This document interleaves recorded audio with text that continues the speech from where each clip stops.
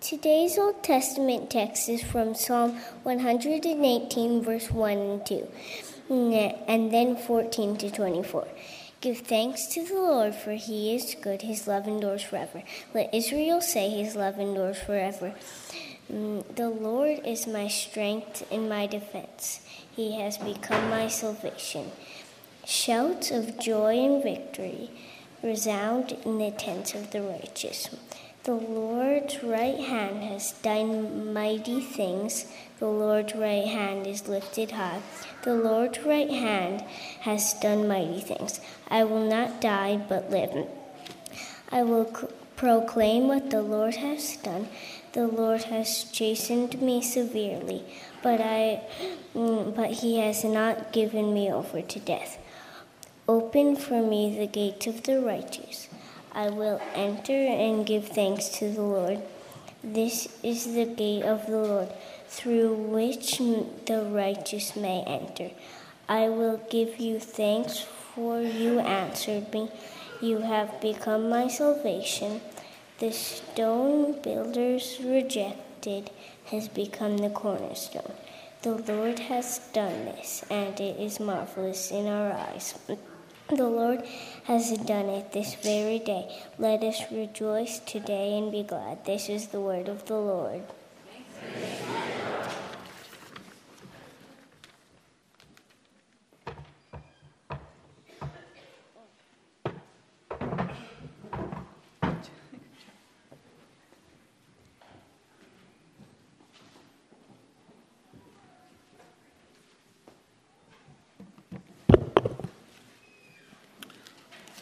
Our New Testament reading this morning is from Matthew 28, verses 1 through 10, and that can be found on your Pew Bible on page 999. Jesus has risen. After the Sabbath, at dawn on the first day of the week, Mary Magdalene and the other Mary went to look at the tomb. There was a violent earthquake, for an angel of the Lord came down from heaven, and going to the tomb, rolled back the stone and sat on it. His appearance was like lightning, and his clothes were white as snow. The guards were so afraid of him that they shook and became like dead men. The angel said to the woman, "Do not be afraid, for I know that you are looking for Jesus, who was crucified. He is not here, he has risen, just as he said. Come and see the place where he lay. Then go quickly and tell his disciples, he has risen from the dead and is going ahead of you into Galilee. There you will see him. Now I have told you." So the women hurried away from the tomb, afraid yet filled with joy, and ran to tell his disciples. Suddenly, Jesus met them. "Greetings," he said. They came to him, clasped his feet, and worshipped him. Then Jesus said to them, "Do not be afraid. Go and tell my brothers to go to Galilee. There they will see me." This is the word of the Lord.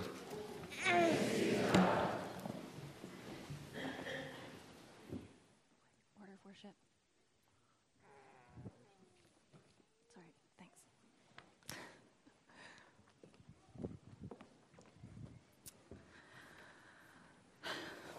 Good morning, Sherman. He is risen. He is risen indeed.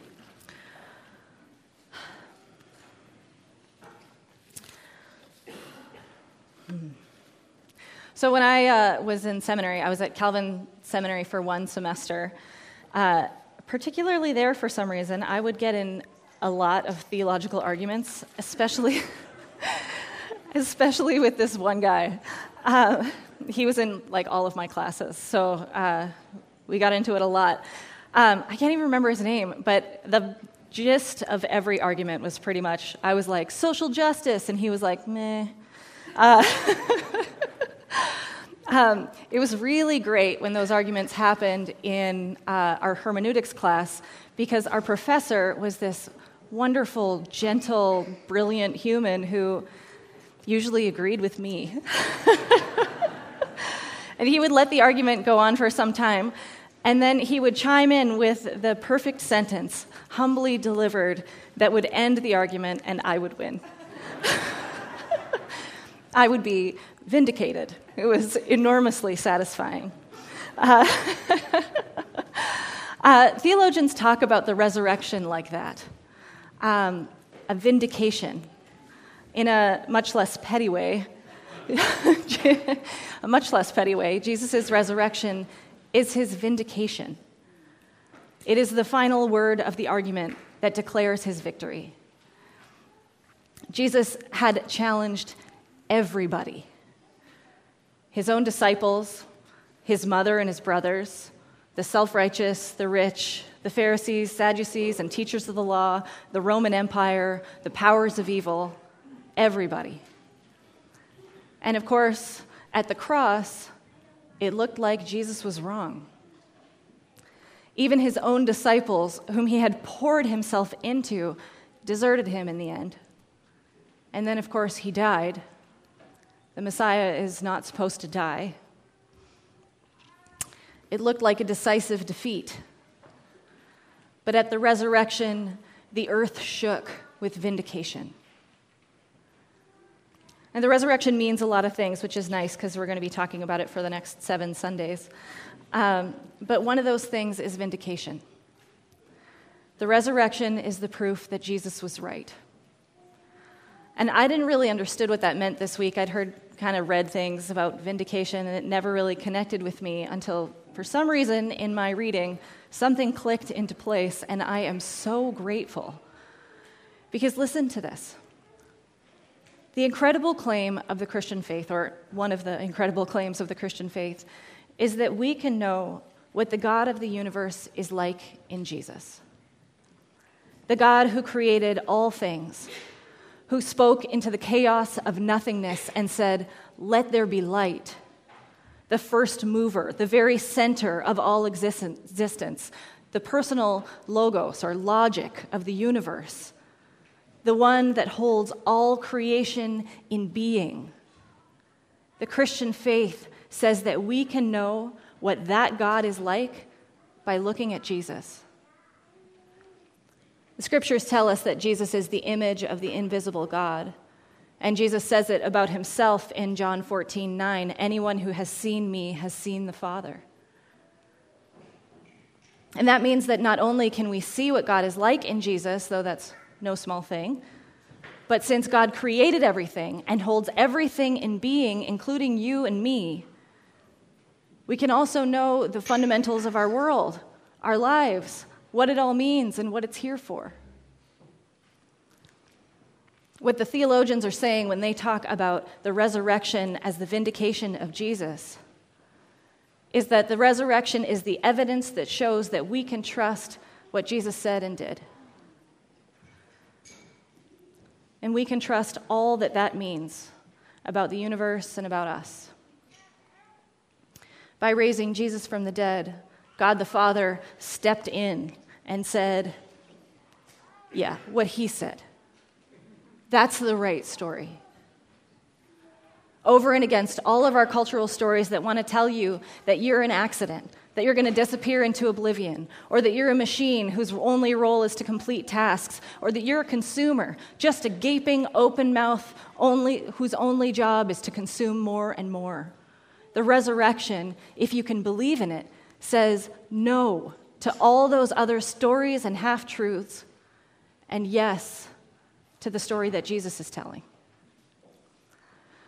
In terms of historical events, there's actually quite a lot of evidence for the resurrection, quite a bit more than a lot of events that we just kind of take for granted, not just in terms of documentation, though there is that, but also there's pretty good arguments to be made through the cultural context of the time and the dramatic shift in worldview that happened very quickly with the beginning of the church. And the bit that helps me the most is all those disciples who had deserted Jesus already. They had already gone back to their own lives or hidden themselves behind locked doors because they were scared they would meet his same fate. But then all of a sudden, those same scared, defeated disciples took up preaching again with such conviction that many of them were killed for the words they said. The gospel was too much of a threat for the powers that be, and actually, the early church did play a significant role in the fall of the Roman Empire. And I'm not going to get into all the details about all this. There's plenty of books you can read. If you're interested, you can start with N.T. Wright's Surprised by Hope, or his much bigger and much more dense version of the same called The Resurrection of the Son of God. In the end, it doesn't matter how much study you do, you'll never be able to prove it 100%. But there's enough evidence to go like, oh, it's possible, even it's likely, but it'll never be ironclad for you. A life of faith actually has to be formed by a life lived with Jesus. Anyway, if you believe in the resurrection, it means something amazing. Absolutely amazing. It means that God really is like Jesus. Of course, it's not just like Jesus. Jesus is God in the flesh. But the point that I want to get at is how we translate what we saw in Jesus to God the Father. And, the Father, that term is really helpful in some ways and really not helpful in other ways. God is not a big man in the sky, which as much as I spend a lot of time studying Scripture and reading theology, I still sometimes go there. God is not a big man in the sky. The Father does not have a gender or a body. God is spirit.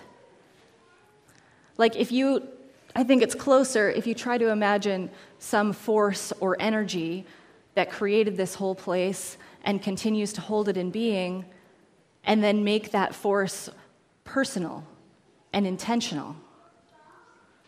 That's more like what we're talking about. The foundation of everything, the creator of everything, the heartbeat of the universe, the giver of life, the ground of all being, is like Jesus. And can you even fathom what that means? It means that God really is the God for whom the most truthful way to enter into this world was as a poor, helpless baby, to unmarried parents who quickly became refugees. I don't know how to say this big enough or clearly enough, but the chosen vulnerability of God means something fundamental about the universe. And when God in the flesh told us why he came, he said that it was to give good news to the poor, and to bring healing, and to proclaim freedom for the prisoners and the oppressed. The resurrection means that those weren't just nice ideas, but a reality that is already here and coming. The resurrection means that all the things that Jesus taught have more reality in them than any other teachings we have ever heard. Jesus' words are not just some nice guy's good ideas, or even a sage's deep wisdom. They are the very words of God, or as John puts it in his first chapter, those words are spoken by the very same word that spoke all creation into being. And when Jesus gathered the little children into his arms and said that the kingdom of God belongs to them, God really is like that. And when he healed the leper, not from a distance, but with the very thing that the leper probably hungered as much as he wanted healing, when Jesus healed him with a touch, God really is like that. And when Jesus squatted down and mixed some mud between his fingers and smeared it in the eyes of a blind man, giving him sight, the resurrection means that God really is like that. And when powerful men antagonized women, like the woman who washed Jesus' feet with her tears and wiped them with her hair, or the woman who was caught in adultery, they scorned her and threatened her and dragged her in front of a crowd, publicly shaming her. But Jesus stepped in and defended and protected those women. And God really is like that. Or when he called out the Pharisees and the teachers of the law as hypocrites, rebuking them for the way that they made sure that they looked so good on the outside when they were really filled with death and decay. or the way that they heaped heavy burdens on people but forgot mercy and justice and faithfulness. He called them out, and then also in that very same moment, he grieved that those same people would not come to him. How often have I longed to gather you together, he said, as a hen gathers her chicks under my wings, but you are not willing. God really is like that. And when asked about the most important thing to do with our time and energy, the most important thing we could give our lives to, Jesus said, love. Love the Lord your God with all your heart and with all your soul and with all your mind, and also love your neighbor as yourself. And when he rode into Jerusalem on a donkey, humbly and quietly undermining everything that we believe about power and might, about what a king should do, knowing in that space that he was riding toward his own murder because Jesus did not come to be served, but to serve and give his life as a ransom for many. And when he forgave sins, and when he taught us a whole and holy way of living, and when he wept at Lazarus' death, but then called him out of the tomb. The resurrection means that the God of the universe really is like that. And the cross, that the everlasting, omnipotent, holy God, whose greatness is unsearchable, that the beginning and the end, the Alpha and the Omega, entered into the humiliation of public torture and execution at the hands of the empire for our sake, even forgiving his murderers as they killed him. Well, the resurrection means that God really is like that. That God really is love. Jesus has been vindicated, which means that everything that Jesus said and did is true. Not just like it's true that my hair is brown, but true like physics. True like the deep magic that C.S. Lewis talked about. True like integral to the universe. Our world really is on purpose, made through and by and for love, for God's delight and ours. And though it has fallen into sin, God is bringing it back to wholeness, beginning almost at the moment that sin entered the world, culminating in the cross and sealed by the resurrection, and continuing until God's kingdom comes in full and then forevermore. Death really has been defeated. And you, the resurrection assures us that you have not been forgotten. No matter what this world might tell you, no matter how your circumstances might look, you are not meaningless, not condemned, not worthless or useless or somehow not good enough. God really is like Jesus. And that means that you really are beloved. You are meant to be. You are here because God thought that was a good idea. And your delight and your love and your justice are important. You are eternally loved. That's what it means that Jesus is vindicated. It means everything. Please pray with me.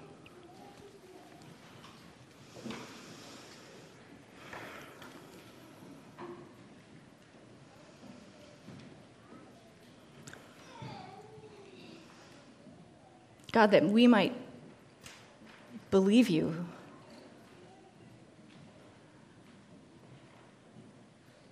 That we might trust the absolute delight of the gospel.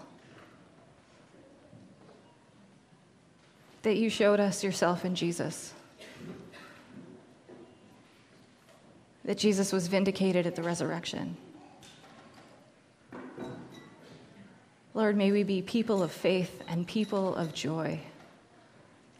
In Jesus' name, amen.